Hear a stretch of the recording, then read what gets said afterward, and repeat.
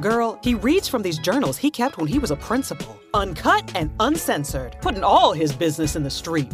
The podcast, Ruthless Equity. The name, Ken Williams.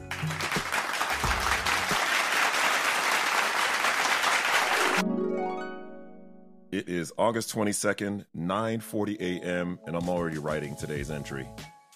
I'm in the shower when Nicole brings me the phone. Jeannie, my assistant principal, is on the phone informing me that the power is out at school. I got cleaned up and arrived to work to find that the transformer had blown. Kids were pouring into a warm building, and it is critically important to have a calm presence. Jeannie's already there and in charge, and the adults just fall in line with the same demeanor. Our excellent district maintenance department was on the case again. They worked in conjunction with Georgia Power to get things up and running. So it's not even noon yet, and the morning has already been adventurous.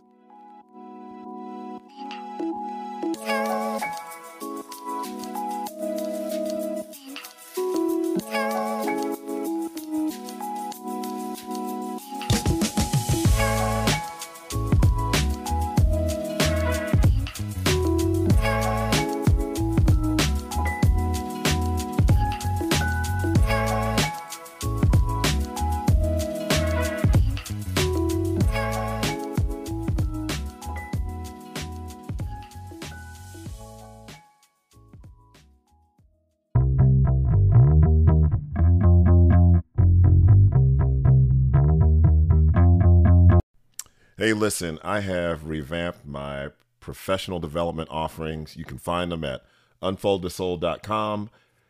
Touch the speaking tab. I've got 2 new offerings. The first is the 3-hour virtual PD experience with me. And then the second is the in-person PD experience. Notice I don't call these presentations or workshops because I don't know. No, but I do know. I've gotten to a point in my career. 1, my confidence is at an all-time high. I know equity like no one else. I know how to make it practical, tangible, meaningful.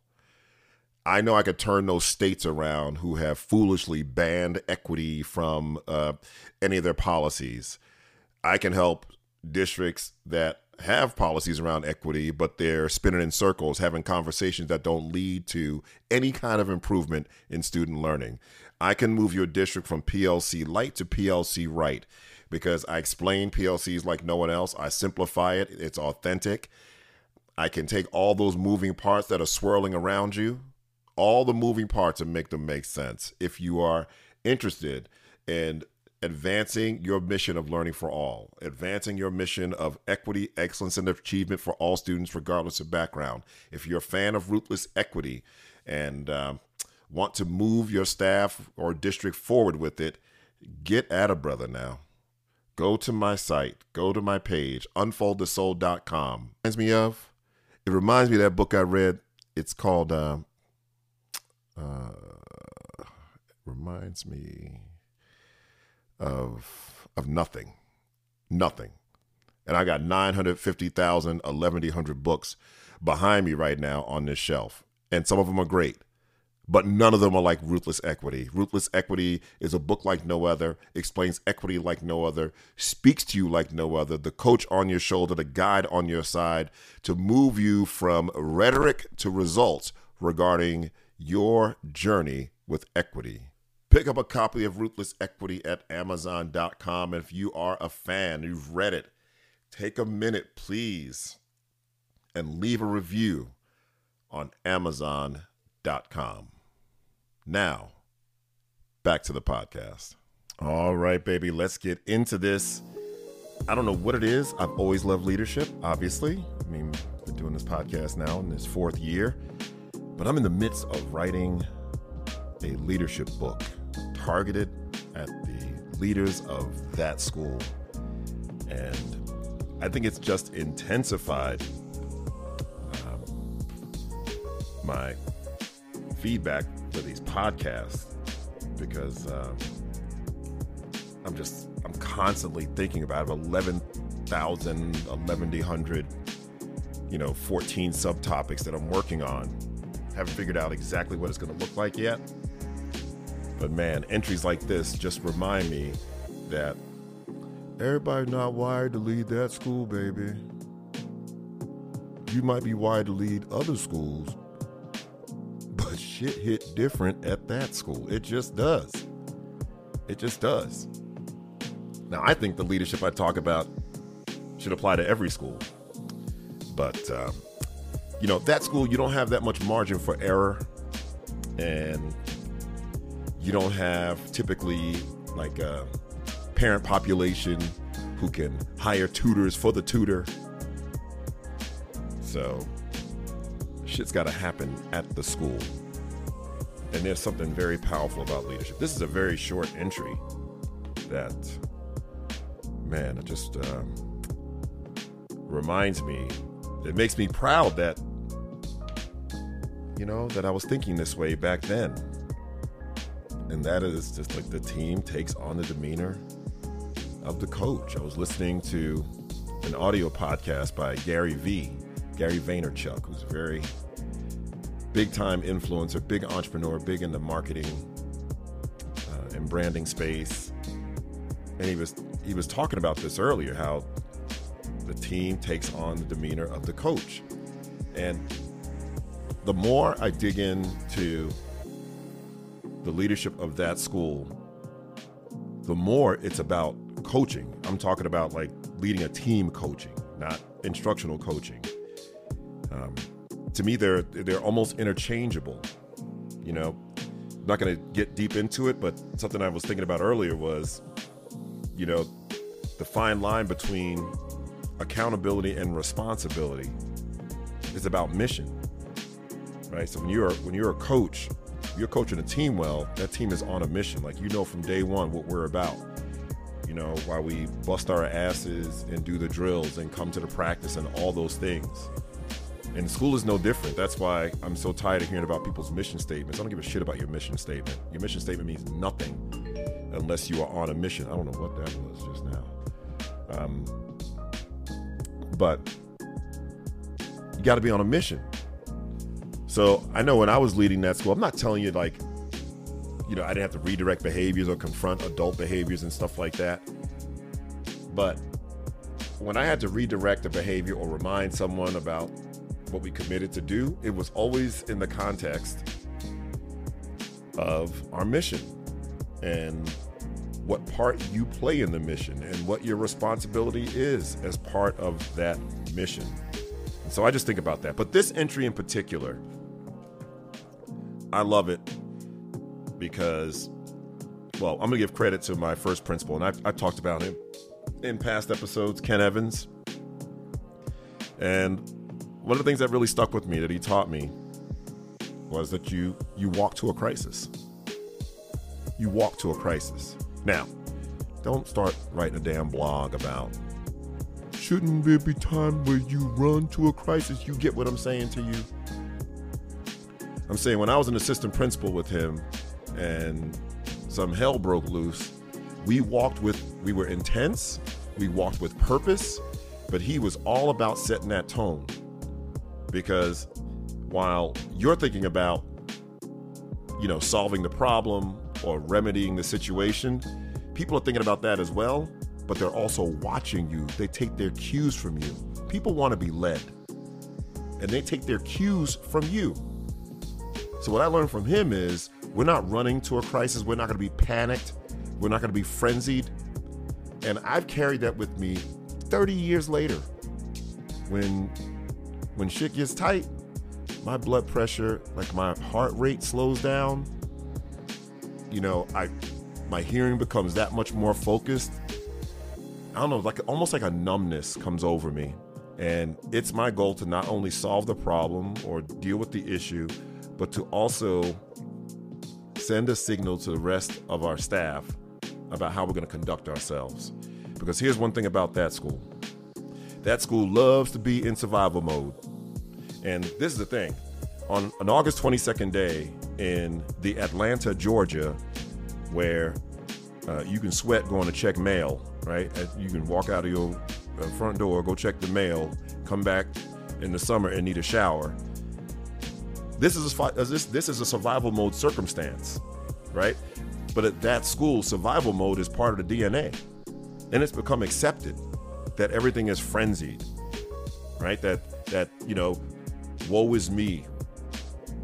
It's typical that it happens at this school. It's one of those things like when stuff goes wrong at that school, it's so easy to just assign it to your lot in life, like your plight. But one of the things I'm writing in this new book is nobody gives a shit about your plight. You're not there to maintain the damn plight.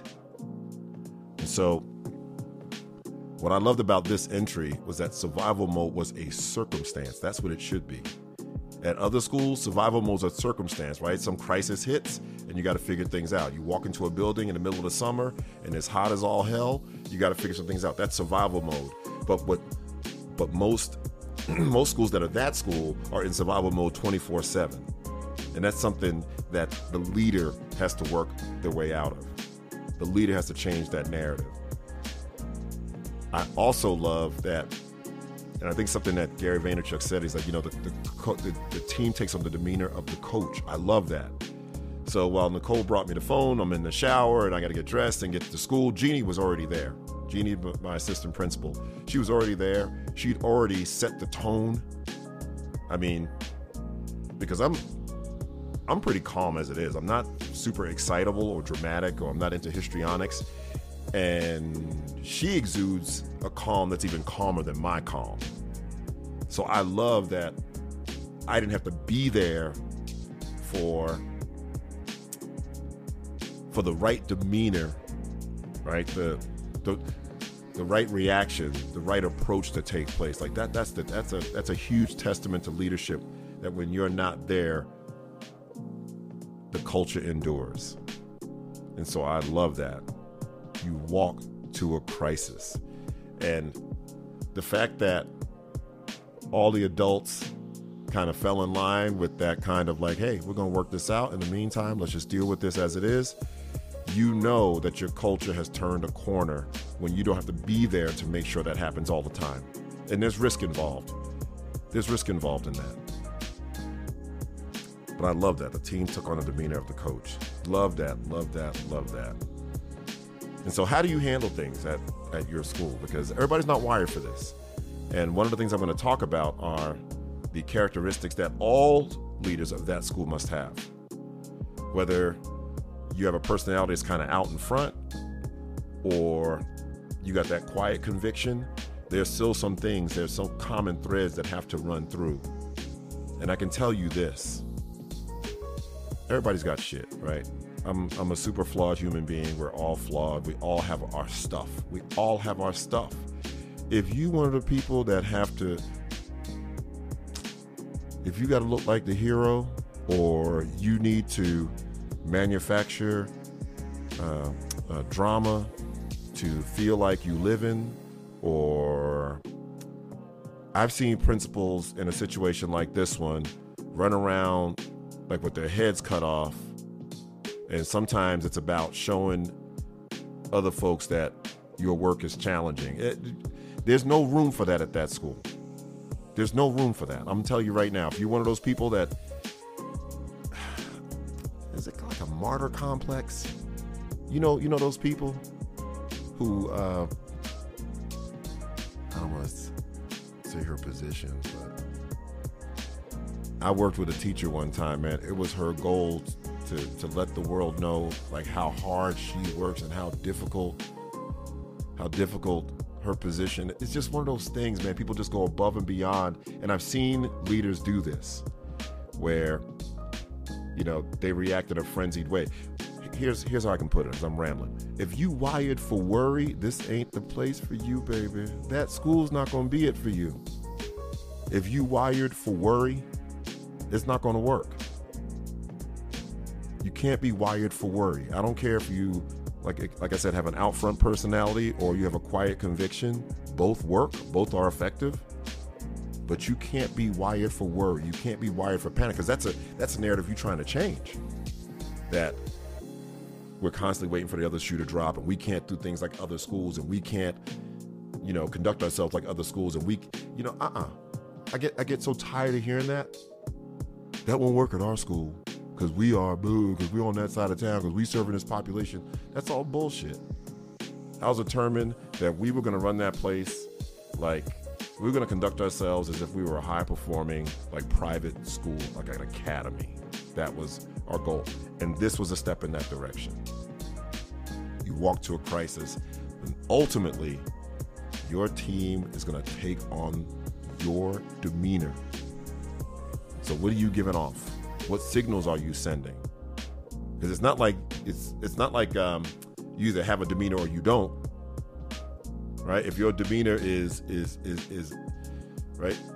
a step next to dead, then don't be surprised if your staff energy follows. If your demeanor has no conviction, don't be surprised.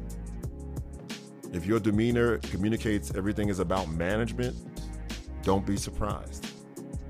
At that school, your demeanor has to be all about moving the mission forward. And again, not your mission statement. I can't wait to finish this damn book. Not your mission statement, the mission. That thing you're about where your backs are to the wall, where it's us against the world. Because that's when people, teachers, leaders, staff are at their best. And that is required to transform that school to the school. Oh my goodness. Share this podcast with someone, please. I'm trying to get the numbers up, get folks listening. Because I'm not all about clicks, but shit, I had some stuff planned tonight, but I was like, you know what? I got to get that podcast out. I thought I was going to do it like on the road tomorrow, but then I remembered it has to be out by 5 a.m. tomorrow morning. And so, share the podcast with someone. Pick up a copy of Ruthless Equity. If you are reading Ruthless Equity, your staff is engaged in it, get the book study. It's $295, and I facilitate the whole thing. Come on. In the meantime, remember to always start with the crown, not with the kid. The team takes on the demeanor of the leader.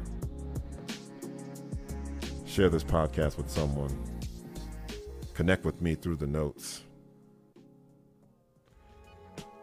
And may the bridges I burn light the way.